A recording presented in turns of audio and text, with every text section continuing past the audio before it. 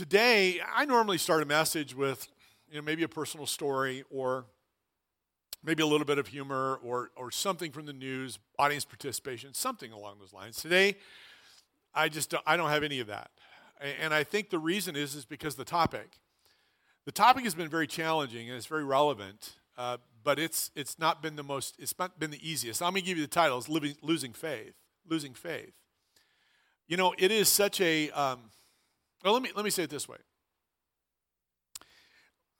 I have, in this past week, studied, I've read, I've done so many different things to prepare, and there's only one emotion that I can take away from everything that I've done up until today, and it's the word grief. I'm grieved in so many different ways about those who we might consider that they have lost faith. They have walked away from the things of God. They've walked away from the church. They've deconverted. So as I did a little bit of research, I'm kind of starting out with a heavy heart as I begin, and then I get a little deeper into this. And here are some of the websites that I came across in my research. Graceful Atheist, deconversion.net, xchristian.net, Absence of Christ, Common Sense Atheism, Voices of Deconversion, How I Walked Away. And after that, it just got heavier and heavier. Then I would read quotes and stories from individuals who have walked away from faith. My heart would get heavier. And then these individuals who had walked away from faith, they will take scripture and they'll say, here's a scripture that just reinforces my deconversion. And I realize that they're taking these just isolated verses, and they're ascribing certain meaning and to that, and again just heavier and heavier and heavier on my heart. It grieves me. I don't know how else to say it. And I start asking myself questions, like the biggest question of all is, why, God? Why is this happening? And then over the last couple of months and maybe over the last few years, some very prominent individuals of faith have walked away. Most recently, a man by the name of Josh Harris. Josh was a pastor of a very large church. In fact, Josh's writings in the 1990s shaped an entire generation of morality for parents and students and purity amongst high school and junior high students. He's walked away from faith, and in such a way that he says, I'm no longer a Christian. Marty Sampson, songwriter, worship leader at Hillsong, Australia. If I were to talk about some of the songs that Marty has written, you'd go, oh, I know that song. He has not necessarily walked away from faith, but he says, my faith is on shaky ground. He's questioning everything. Another individual by the name of Bart Ehrman. Bart Ehrman was a New Testament scholar. He is a professor who studies Scripture, textual criticism, and he has, at this point, become an agnostic. Jen Hatmaker, an individual who has written and produced women's Bible studies, is now embracing philosophy that are just contrary to traditional Christian values. I look at this and I say, God, what's going on? What's happening?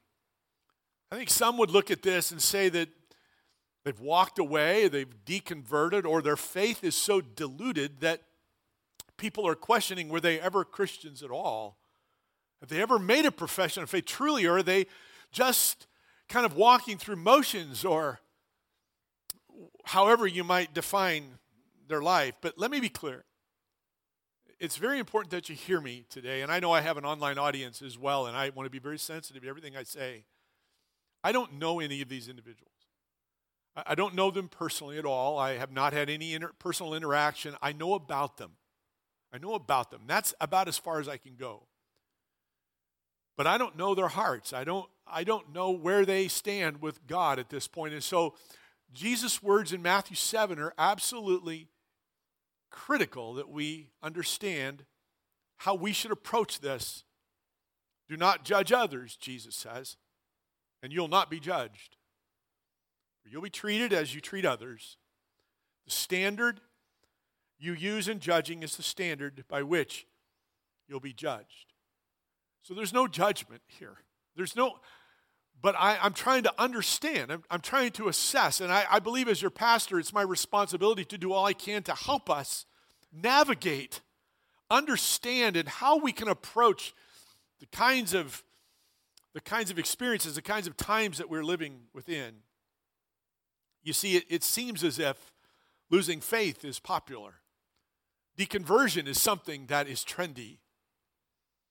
There's a man by the name of William Lane Craig, and William Lane Craig is a professor, writer, and he's an apologist. Now, what's an apologist? An apologist is not somebody that apologizes for everything. An apologist, a Christian apologist, is someone who defends the faith. He's a defender of the faith. William Lane Craig has debated over the years many individuals who would consider themselves to be atheists. And he walks into those encounters and those debates with this on his mind. He says, I don't go in with the idea of pummeling my opponent. And I love that, pummeling my opponent. But rather, this is how he approaches it. He says, but he is seeking, now hear this carefully, he is seeking to win over people who he believes matter to God. This morning, you might be in a place where you're losing faith. You might be struggling, trying to make sense out of this whole thing. You just can't get it. You're just not where maybe you even once were. Well, I want you to know something. There's no judgment here. You matter to God. And I want to do my best to win you over, not to my opinion, but to Christ himself. And maybe you have a friend or a family member who's in this same place. And my hope today that there would be something of substance you'd be able to take and run with and that would help you as we navigate the days in which we live where people are losing faith. So before we go any farther, would you pray with me? Jesus, thank you for the opportunity we had to be together and worship you and look at your word together. Spirit of God,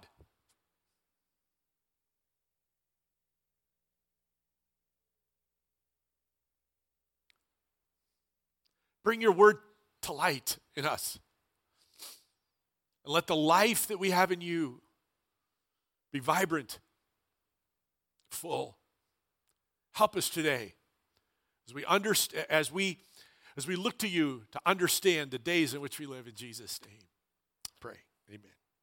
We're going to look at a passage of scripture from Matthew 13. So if you have your Bibles, turn there with me. It'll be on the screens for you. But don't hesitate to bring your Bibles. I know we do things maybe a little differently, but don't hesitate to bring it because when you have it with you, you can write little notes with it. Okay, that's good. I did it. I don't know why I'm going to share this, but I'm going to share it. Is that all right?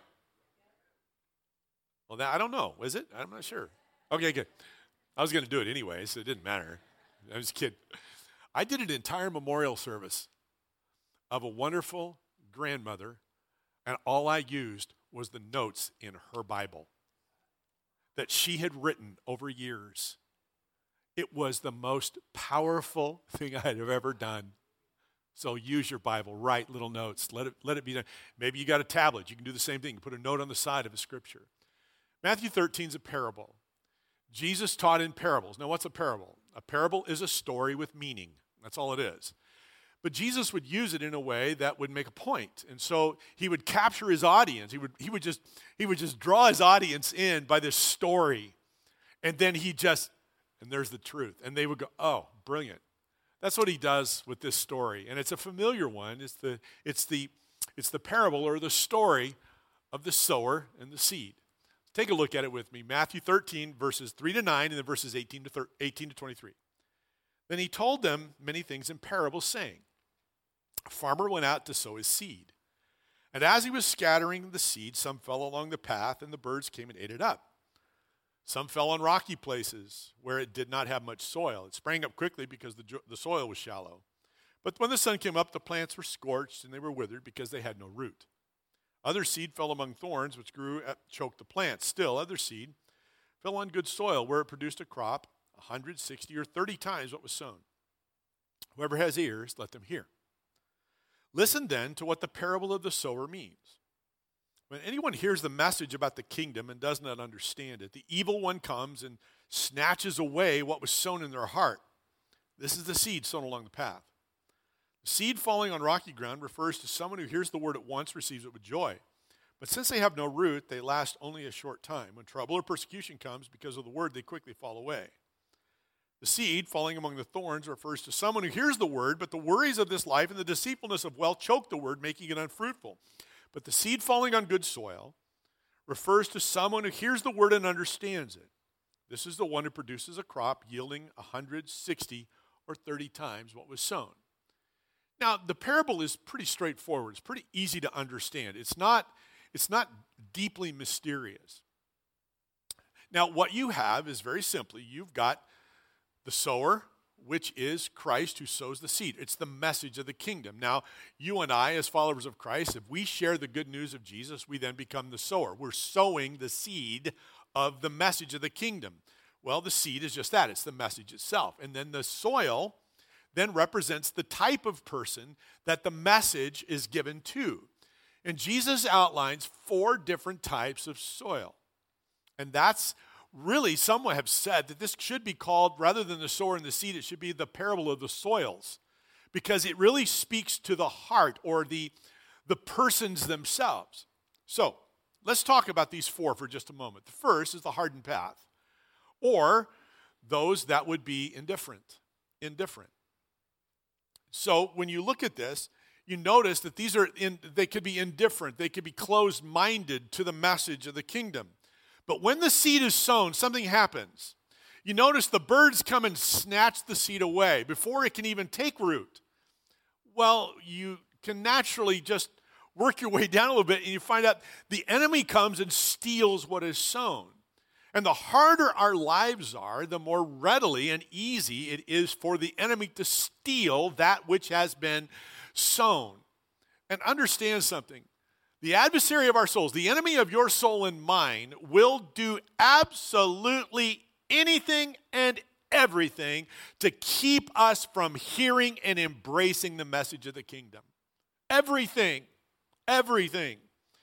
In fact, I picked this phrase up. I thought it was great. The father of lies will do anything to keep us from coming to the truth because it is the most valuable thing in the world and leads to the source of all truth, to God alone.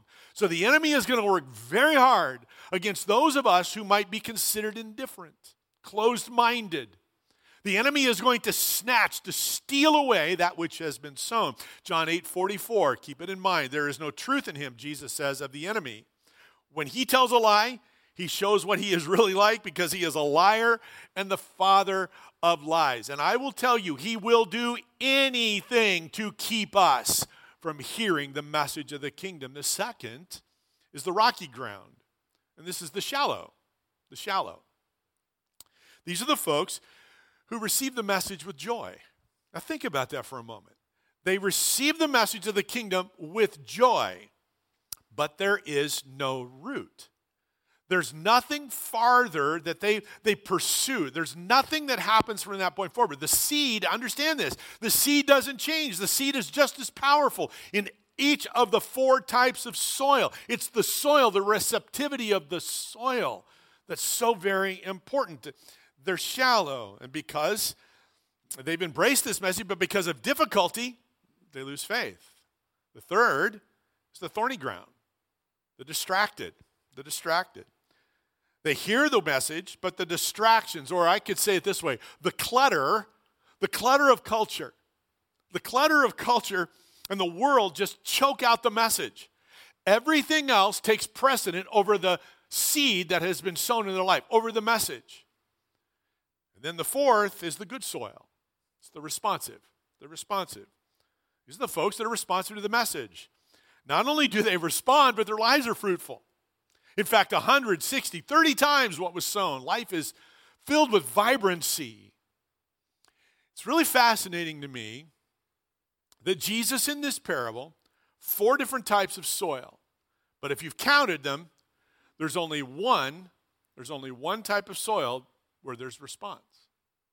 3 out of 4, what happens? They're either indifferent shallow or distracted. They either never embrace faith, or two of the four, what do? Even after embracing faith with joy, embracing the message of the kingdom with joy, what do? They lose faith. They lose faith. So from this, two observations I want to talk about this morning about losing faith. First is this: losing faith is not anything that surprises Jesus. Okay, Jesus talked about it. So this is not a surprise. So the individuals that I talked about a few moments ago, this is not a surprise. Now I'm absolutely confident that his heart is grieved when people walk away. His heart hurts. It's never his intention, but it's not a surprise to him. Losing faith is something that will happen. But again, as I studied, as I prepped for today, here's what keeps coming back. Why? Why does it happen? You know, I read this parable, I read this story, and I get it. I understand the deceitfulness of wealth. I understand the distractions of life. I get all of that. But still, why? I have all of those, but I've retained faith. Why? Why have people lost faith? Why is it continuing to happen? Why do prominent individuals, pastors, people of influence, why are they losing faith? And I would even say I don't know. So what I did is I just began to pencil down some ideas as to why people might lose faith. Here are a few of them. The first is unmet expectations. Unmet expectations. You see, an embrace of faith, when you and I embrace faith, it is not a promise or a guarantee that everything's going to be perfect. But I wonder how many people walking into faith or beginning a journey of faith have been promised something that was not actually true. And so therefore they were overpromised and underdelivered. And so because of that, they say, forget this. I thought I come to faith, man, and everything is going to be great.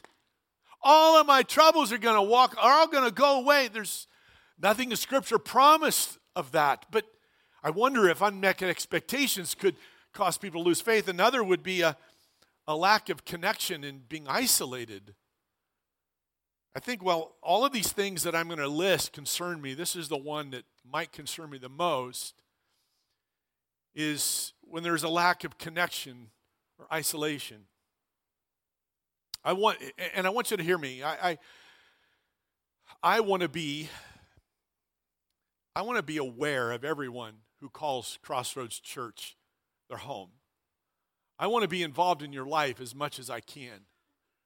But the reality is, it's impossible for me to have that connection with everyone. And there are times that I'll be sitting at home or in my office or driving in my car, wherever it is, and I'm thinking, oh man, I haven't seen them in a while, and I'm thinking, I wonder how they're doing. And gratefully, many times individuals will show up, and then the other part of it that's grieving, I can't remember everybody's name. I used to pride myself on being really good at remembering everybody's name. Now I probably should need to wear a name tag with my own name on it upside down so I know who I am. But the isolation and the lack of connection, I believe, can cause people to just walk away because nobody cares. Nobody cares. Then there's the third reason is being hurt or victimized by the church. And I just need to stop, pause, and just say something. Well, let me do this first.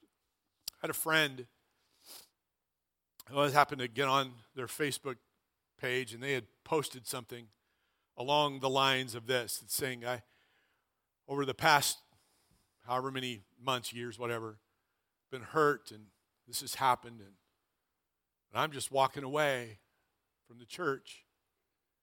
Not walking away from Christ, but I'm walking away from the church. I'm just kind of done. And then the request was, if you're resonating with what I'm saying, would you give me a heart? Well, after 200 and some hearts. What it tells me, there's a lot of people who have been hurt and victimized by the church. Now, I want to just say this publicly. And to everybody that may be joining us online, I, as a pastor, I'm so sorry that the church has hurt you. It's wrong. It's wrong. I can't make up for every hurt, but I can take responsibility for any that I may have caused. And I'm sorry on behalf of the church. People walk away, they lose faith because they've been hurt. God, forgive us for communicating that which is not godly, for communicating something that's not true, for overpromising and under-delivering, for not creating the environments that will allow someone to go beyond a hardened path into a deeper life of Christ. Another reason is it's just too hard to follow Christ. The cost is just too hard and the cost is too great.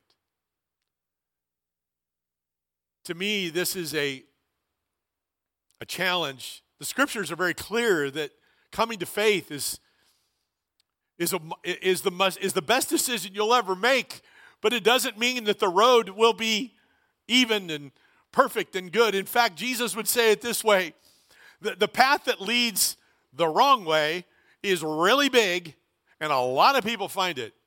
The path that finds life is small, it's narrow, and not a lot of people. And what that tells me is just a little harder to go that direction. But you see, it's not a surprise to Jesus. Even during his ministry, people deserted him. In John chapter 6 and verse number 60 and verse 66, this is what we read. Many of his disciples said, this is very hard to understand. How can anyone accept it? At this point, many of his disciples turned away and deserted him. In the middle of Jesus, right in front of them, they walked away from him. They lost faith. 9 disciples on the night that he was betrayed and taken into custody, they ran away. Thomas doubted. Judas betrayed him. Peter denied him. People have lost faith through the generations of time. It's nothing new. It doesn't surprise him. The last one is just unanswered questions. Unanswered questions. I wonder, can we, and I'm saying the collective we, can we answer the questions people are asking for the hope that you have in Christ? You say, well, I thought that's like your responsibility. It is, but it's our responsibility. Because where you walk every day is not where I walk. The interactions that you have and the influences that you have and the relationships that you have are not the same that I have. Some will cross over, yes, but we all have a responsibility to be able to give an answer for people who are asking. There was a man by the name of Brian who wrote his deconversion letter. And in his deconversion letter, this is what he wrote. He said, for centuries, thoughtful people have been asking simple, obvious, common sense questions about the claims of Christianity. But Christians have never been able to provide any answers. God forgive us for not being prepared to give an answer. So Jesus isn't surprised that people are walking away. And in many respects, we shouldn't be surprised either. Second observation from this parable is that we can lessen the possibility of losing faith. Now, I use those words very intentionally. Remember what we said about the parable of the sower and the seed. 3 of the 4. 1 does not embrace faith. 2 embrace faith but lose faith. So, once again, it's not a matter of eliminating losing faith, but it's a matter of lessening that possibility. And I'm speaking to everyone in the room today. Parents, I'm talking to you. Grandparents, I'm talking to you. Young adults, teenagers, I'm talking to you. There are things that we can put into place to build the soil of our life so that we will not lose faith. There are possibilities that we can lessen it if we put certain practices in place. And parents, it's important for you to grasp these things so that you can invest those into your children and into your grandchildren and to live it out. So in living in the Central Valley, as Marcy and I did for 13 years or so, one of the things that's very apparent, even if you just drive through it, but we live there, is agriculture. And we lived in a little town outside of Sacramento, north of Sacramento, right on Interstate 5, Woodland. In fact, our youngest, our daughter, was born in Woodland. And it's kind of the buckle. It's kind of the buckle of the tomato belt, I guess you could say. We had tomato fields everywhere. The entire city just surrounded by tomato fields. So during harvest time, what was happening is 24 hours a day, the harvesters would run. I mean, and so we'd be laying in bed at night, and all you could hear were the harvest, no matter where you were in town, because the entire city is just surrounded by tomato fields. The harvest was just crazy. Well, then anywhere, whether it was apricots or peaches or corn or olives or grapes, harvest time is just cool. It's just exciting. It's energetic. But I'm going to make a statement I believe absolutely to be true, and I'm not a farmer. I am confident that every farmer would say the harvest is great, but without good soil, there's not going to be a harvest. The harvest is going to be less if the soil isn't good. So that's what we're going to talk about, is how we prep that soil so that we lessen the possibility of losing faith. The first thing that we're going to do is pray first. Pray first. I'm going to say it again, pray first. I know I use that phrase a lot around here. And if you don't have your pray first wristband, that you become a prayer partner with me about the vision and mission of the church, stop by the info center, pick one up, and be a prayer partner with us. Pray first. Pray first. Now, I'm going to make a simple statement, but it's true. If Marcy and I stop talking, she's my wife, 43 years, God love her. I love her too. God does. I love her too. So do her kids and her grandkids. But if we stop talking, something's going to happen. It ain't going to be good. Our relationship will suffer when we stop talking. Why do we believe that it would be any different when we stop communicating to our Heavenly Father? 1960s media theorist. I'm not sure what a media theorist is, but 1960s media theorist Marshall McLuhan once said that everyone he knew who lost his faith began by ceasing to pray. So if you begin by ceasing to pray, which stands to reason, pray first. Understand something. All of us are going to have doubts and we're going to have questions. Why don't we just take them to God in prayer? God, I don't get what's going on. Lord, I don't like what's happening. I'm not sure what's going on in my own life. Have a conversation with God. Pray first. Commit it to God in prayer. Even if it's as simple as Mark 9:24, Lord, help my unbelief. I'm struggling and I don't know what to do. God, help me. Understand, the whole series of messages have been based on James chapter 1 and verse number 5. If we lack wisdom, let him ask of God, who gives to all men without finding fault. In other words, when you have a difficulty, when you have a question, when things are going on, don't get silent. Get noisy with God and say, God, I need your help. I don't know what's going on. I don't understand it, but I know you can help me. Help my unbelief. Paul would say this, and I love the way Eugene Peterson says it in the Message. He says, don't fret or worry. Instead of worrying, pray. Now listen to this. Let petitions and praises shape your worries into prayers. In other words, I'm worried about this. God, I don't see what's going on. I don't understand what's happening in my heart. I don't like what I'm seeing. God, help my unbelief. Change this.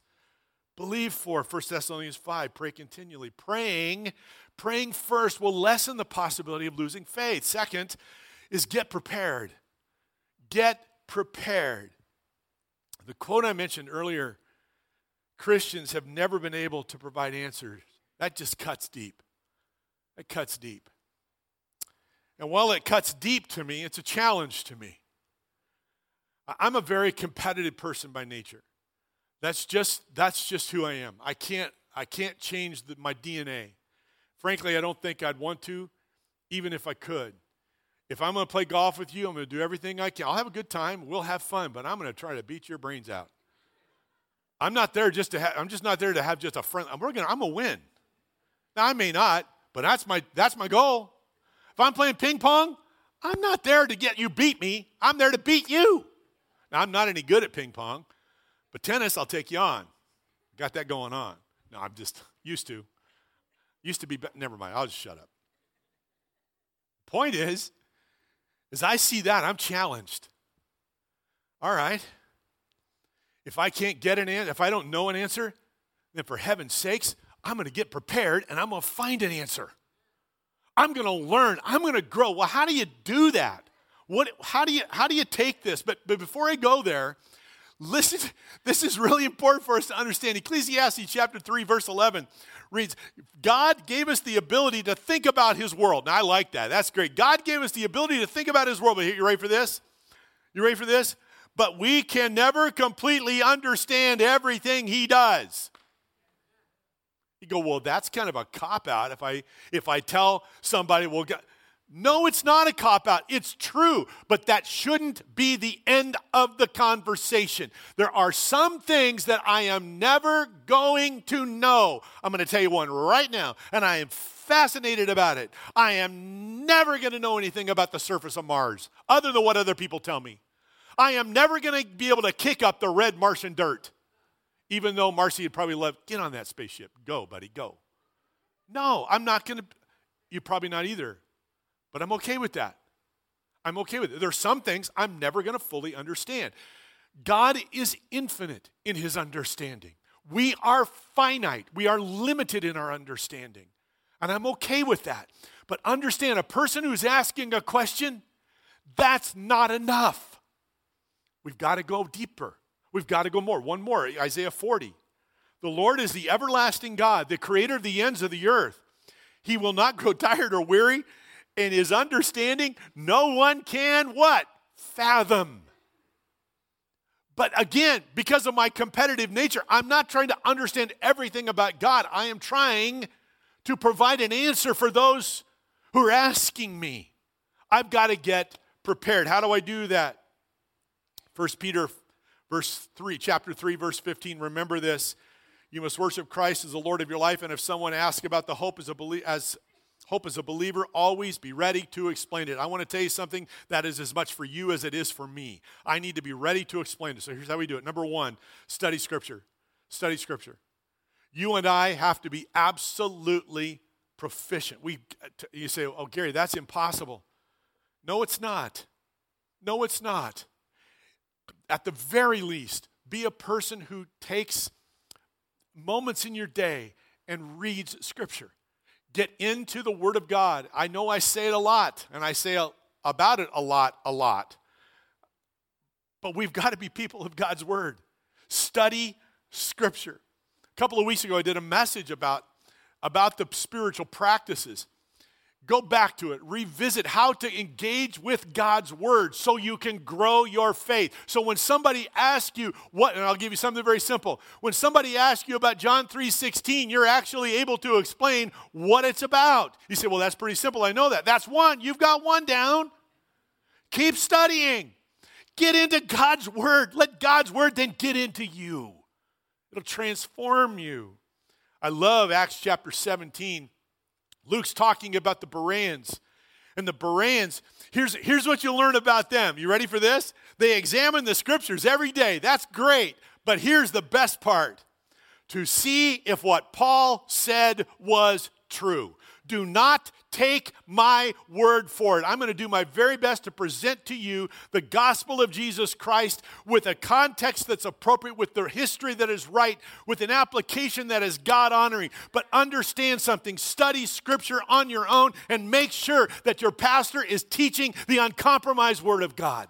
Whether you are a part of Crossroads until the day you die or you move to some other location, it is our responsibility to be people of the Word of God so we can judge according to God's Word and God's Word alone.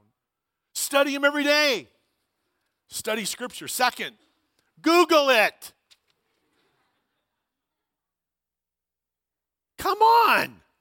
Google is your friend. Now, I know there's a lot of junk, but I'm not talking about that.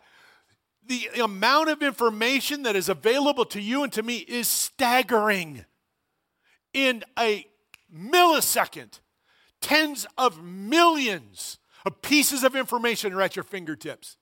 It becomes intellectual laziness and spiritual laziness when we say, I can't learn. I don't have any place. No, we can. We can do it. Google it. Google it. Now understand something.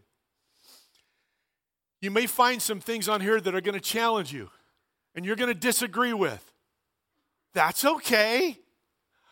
God's word, God's truth can stand the test of your scrutiny and anyone else's scrutiny. Do not be intimidated when someone has a different opinion, but do your best. Study to show yourself approved unto God, a workman that did not be ashamed, but correctly divides and handles the word of truth. Do that. Google it. And lastly, be honest. Now, you say, what does that mean? When you don't know an answer, tell them, I don't know the answer. I can't tell you, I don't know how many times I've done it. I probably did it more times than I'd like to admit. I would make something up.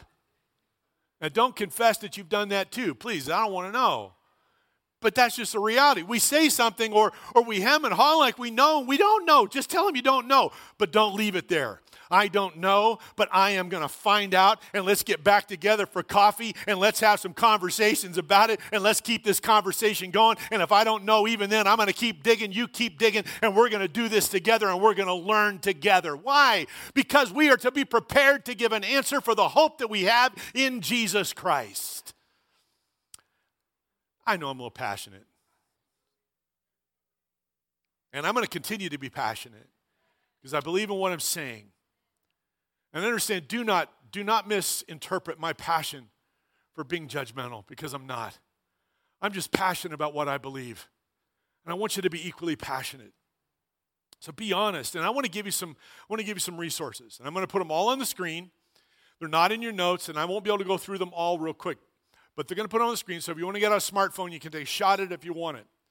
But I'm going to give you some individuals, I'm going to give you some books, I'm going to give you some websites that you can check out that will help you in this journey.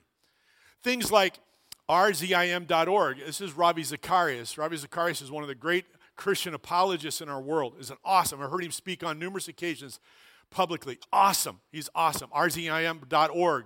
Another one is reasonablefaith.org, crossexamine.org. Some blogs and authors and speakers like William Lane Craig, Ravi Zacharias, I've already mentioned, Frank Turek, Gary Habermas, C.S. Lewis. His books are awesome. Mere Christianity, Screwtape Letters, so many different things that are available to you. And then there's some other books. The Logic of God, a brand new book by Ravi. It is awesome. I've read just a portion of it. It's really good. The Case for Easter, and then The Case for Faith. And so I've put this one up here for a reason. There's another book, Letters from a Skeptic. Letters from a Skeptic is an older book written in 2008. But it is an awesome book.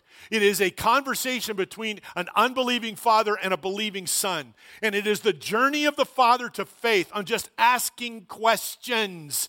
You and I can be prepared. Now, this Case for Easter, why do I have it here? I'll tell you that in a minute. Why not the Case for Faith?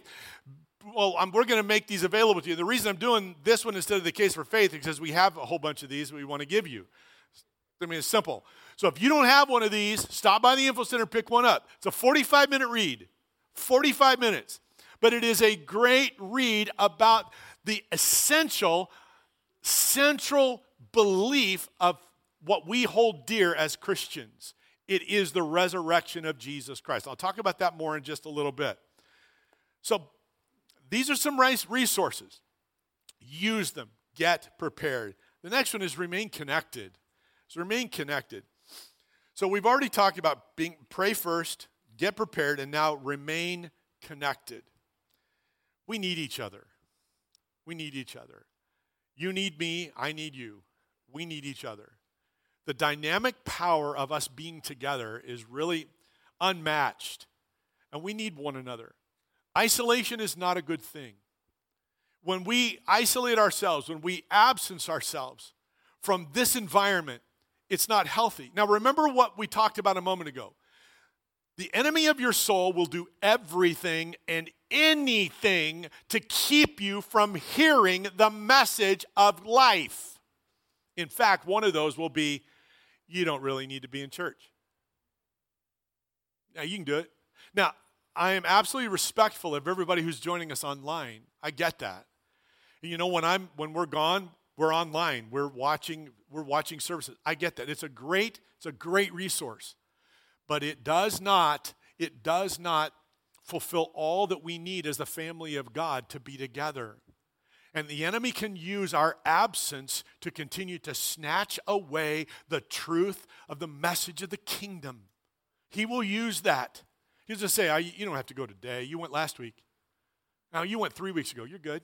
You're fine. It'll hang. It's all good. He will use portions of truth to accomplish his purpose. Do not, remain connected. Hebrews chapter 10, let us think of ways. Let's think of ways to motivate one another. Let me just stop there. Motivate your family members. Motivate your friends to be in a place of worship. Whether it's, I hope it's Crossroads Church, but if it's not, motivate them to be somewhere and involve and be connected in a local family of believers.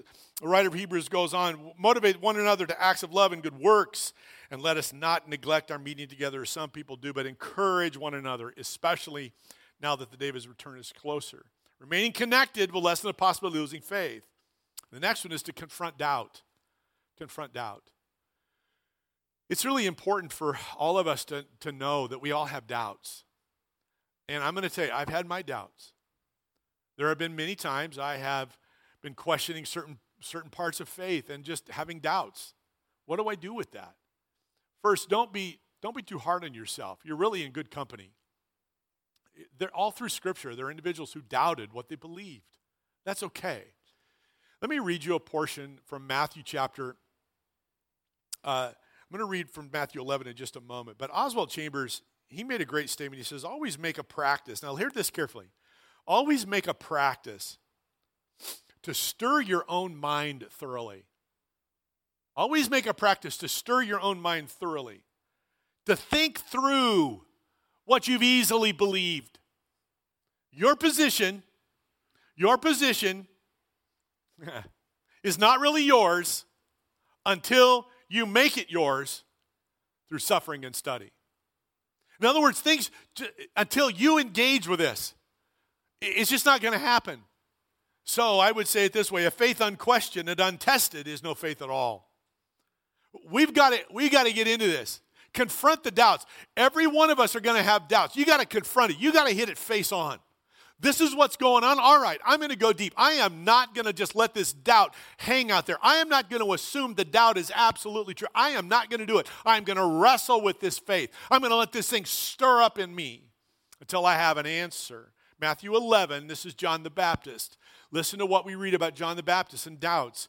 When John, who was in prison, heard about the deeds of the Messiah, he sent his disciples to ask him, Are you the one who is to come, or should we expect someone else? Jesus replied, Go back and report to John what you hear and see. The blind receive sight, the lame walk, those who have leprosy are cleansed, the deaf hear, the dead are raised, the good news is proclaimed to the poor. Truly I tell you, among those born of women, there has not risen anyone greater than John the Baptist. What does this have to do with doubt? A guy by the name of Alan Parr came up with 4 thoughts about doubt, and this is my take on what he said. The first is this. First, never base your beliefs on circumstances. John the Baptist was in jail. That's not the best place to make a decision about certain things going on. Things aren't going well. You know something? Circumstances and your circumstances and my circumstances will change. That's just reality. We don't base our doubts on just because things aren't going particularly well or we're in a difficult place. The second thing about doubts is that turn towards God rather than away from him.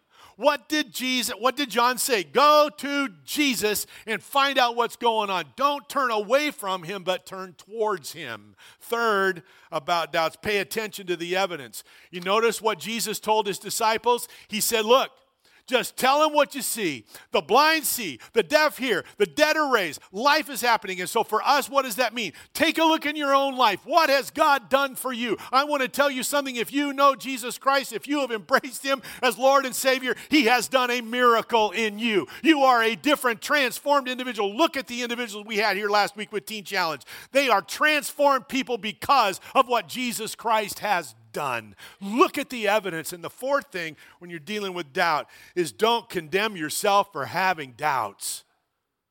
What did Jesus say? There's nobody like John the Baptist. No one born of women. and yet he had doubts. Don't condemn yourself. We all have doubts. And then the last thing is have faith. Have faith and understand this. Genuine biblical faith is only as strong as its object. One more time. Genuine biblical faith is only as strong as its object. What is the point of that? We don't have faith in faith. We have faith in Jesus. We have faith in Jesus. There is an object of our faith. Jesus would say this in Mark chapter 11:24. Have faith in God. Have faith in God. A few minutes ago, I referenced Case for Easter. And once again, if you don't have a copy of this, pick one up. Grab it before you go today. But why did I use this? Because the central event in all of history that is the game changer is the resurrection of Jesus Christ. Have faith. The having faith has to have an object. And that which we teach is based upon something that is of earliest record. I guess you could say it this way. It's the creed of the church. You've probably heard of the Apostles' Creed or a variety of other creeds. They're just these statements of faith. Well, the earliest creed that we have in Scripture is found in 1 Corinthians chapter 15. And this is what we read. 1 Corinthians 15, verse number 1. Now, this is Paul. Paul says, now, brothers and sisters, I want you to remember the good news I told you. Okay, so he's saying, this is what I taught. Remember the good news. You received that good news, and you continue to base your life on it. The good news, the message you heard from me, is God's way to save you. But you must continue believing it. If you don't, you believe for nothing. Now listen to this. This is really critical. I gave you the message that I received. What he's saying is that what I am telling you was told to me. This was the message proclaimed to me. And that's what I'm telling you. Now, this occasion was written about 20 years after the resurrection of Jesus. This is new because when you read this, as well, you'll see in just a minute, there's a lot of evidences here. Let's go on. I gave you the message that I received. I told you the most important truths. That Christ died for our sins, as the scriptures say. That he was buried. That he was raised to life on the third day, as the scriptures say. And that he appeared to Peter and then to the 12 apostles. After that, Christ appeared to more than 500 other believers at the same time. Listen to this. Most of them who are still living today. In other words, he's saying, if you don't believe what I'm saying, there are still some people you can go talk to, and they will affirm it because they saw it. That's what he's saying. Then he goes on. Then he appeared to James and later all the apostles. This is the essence of the gospel message. And so it's a creed, and here's how you can summarize that creed. Very simply. Christ died for our sins and was buried. He rose from the dead and was seen. That is the message of the gospel. That's what the sower sowed into the pieces of ground. That's the message of the kingdom. The question for all of us is, what kind of ground has that message, has that seed been sown upon? Indifferent? Distracted? Is it thorny? Is it rocky? What is it? Is it good soil? Is it responsive? I wonder. You see, for me, what I hope today is that the soil is receptive. Receptive. To receive the message of life. That's what I want for all of us today. And so I leave this verse with you in Hosea chapter 10. Sow righteousness for yourselves. Reap the fruit of unfailing love. Break up your unplowed ground. For it's time to seek the Lord until he comes and showers his righteousness on you. Jesus, thank you.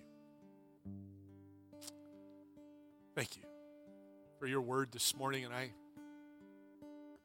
pray that these next few moments you'll just do something sovereign that only you can do, God. I cannot. We leave this to you. Because we know that your word will not return empty. but it will accomplish the purpose for which it is set forth. So let it be so in Jesus' name.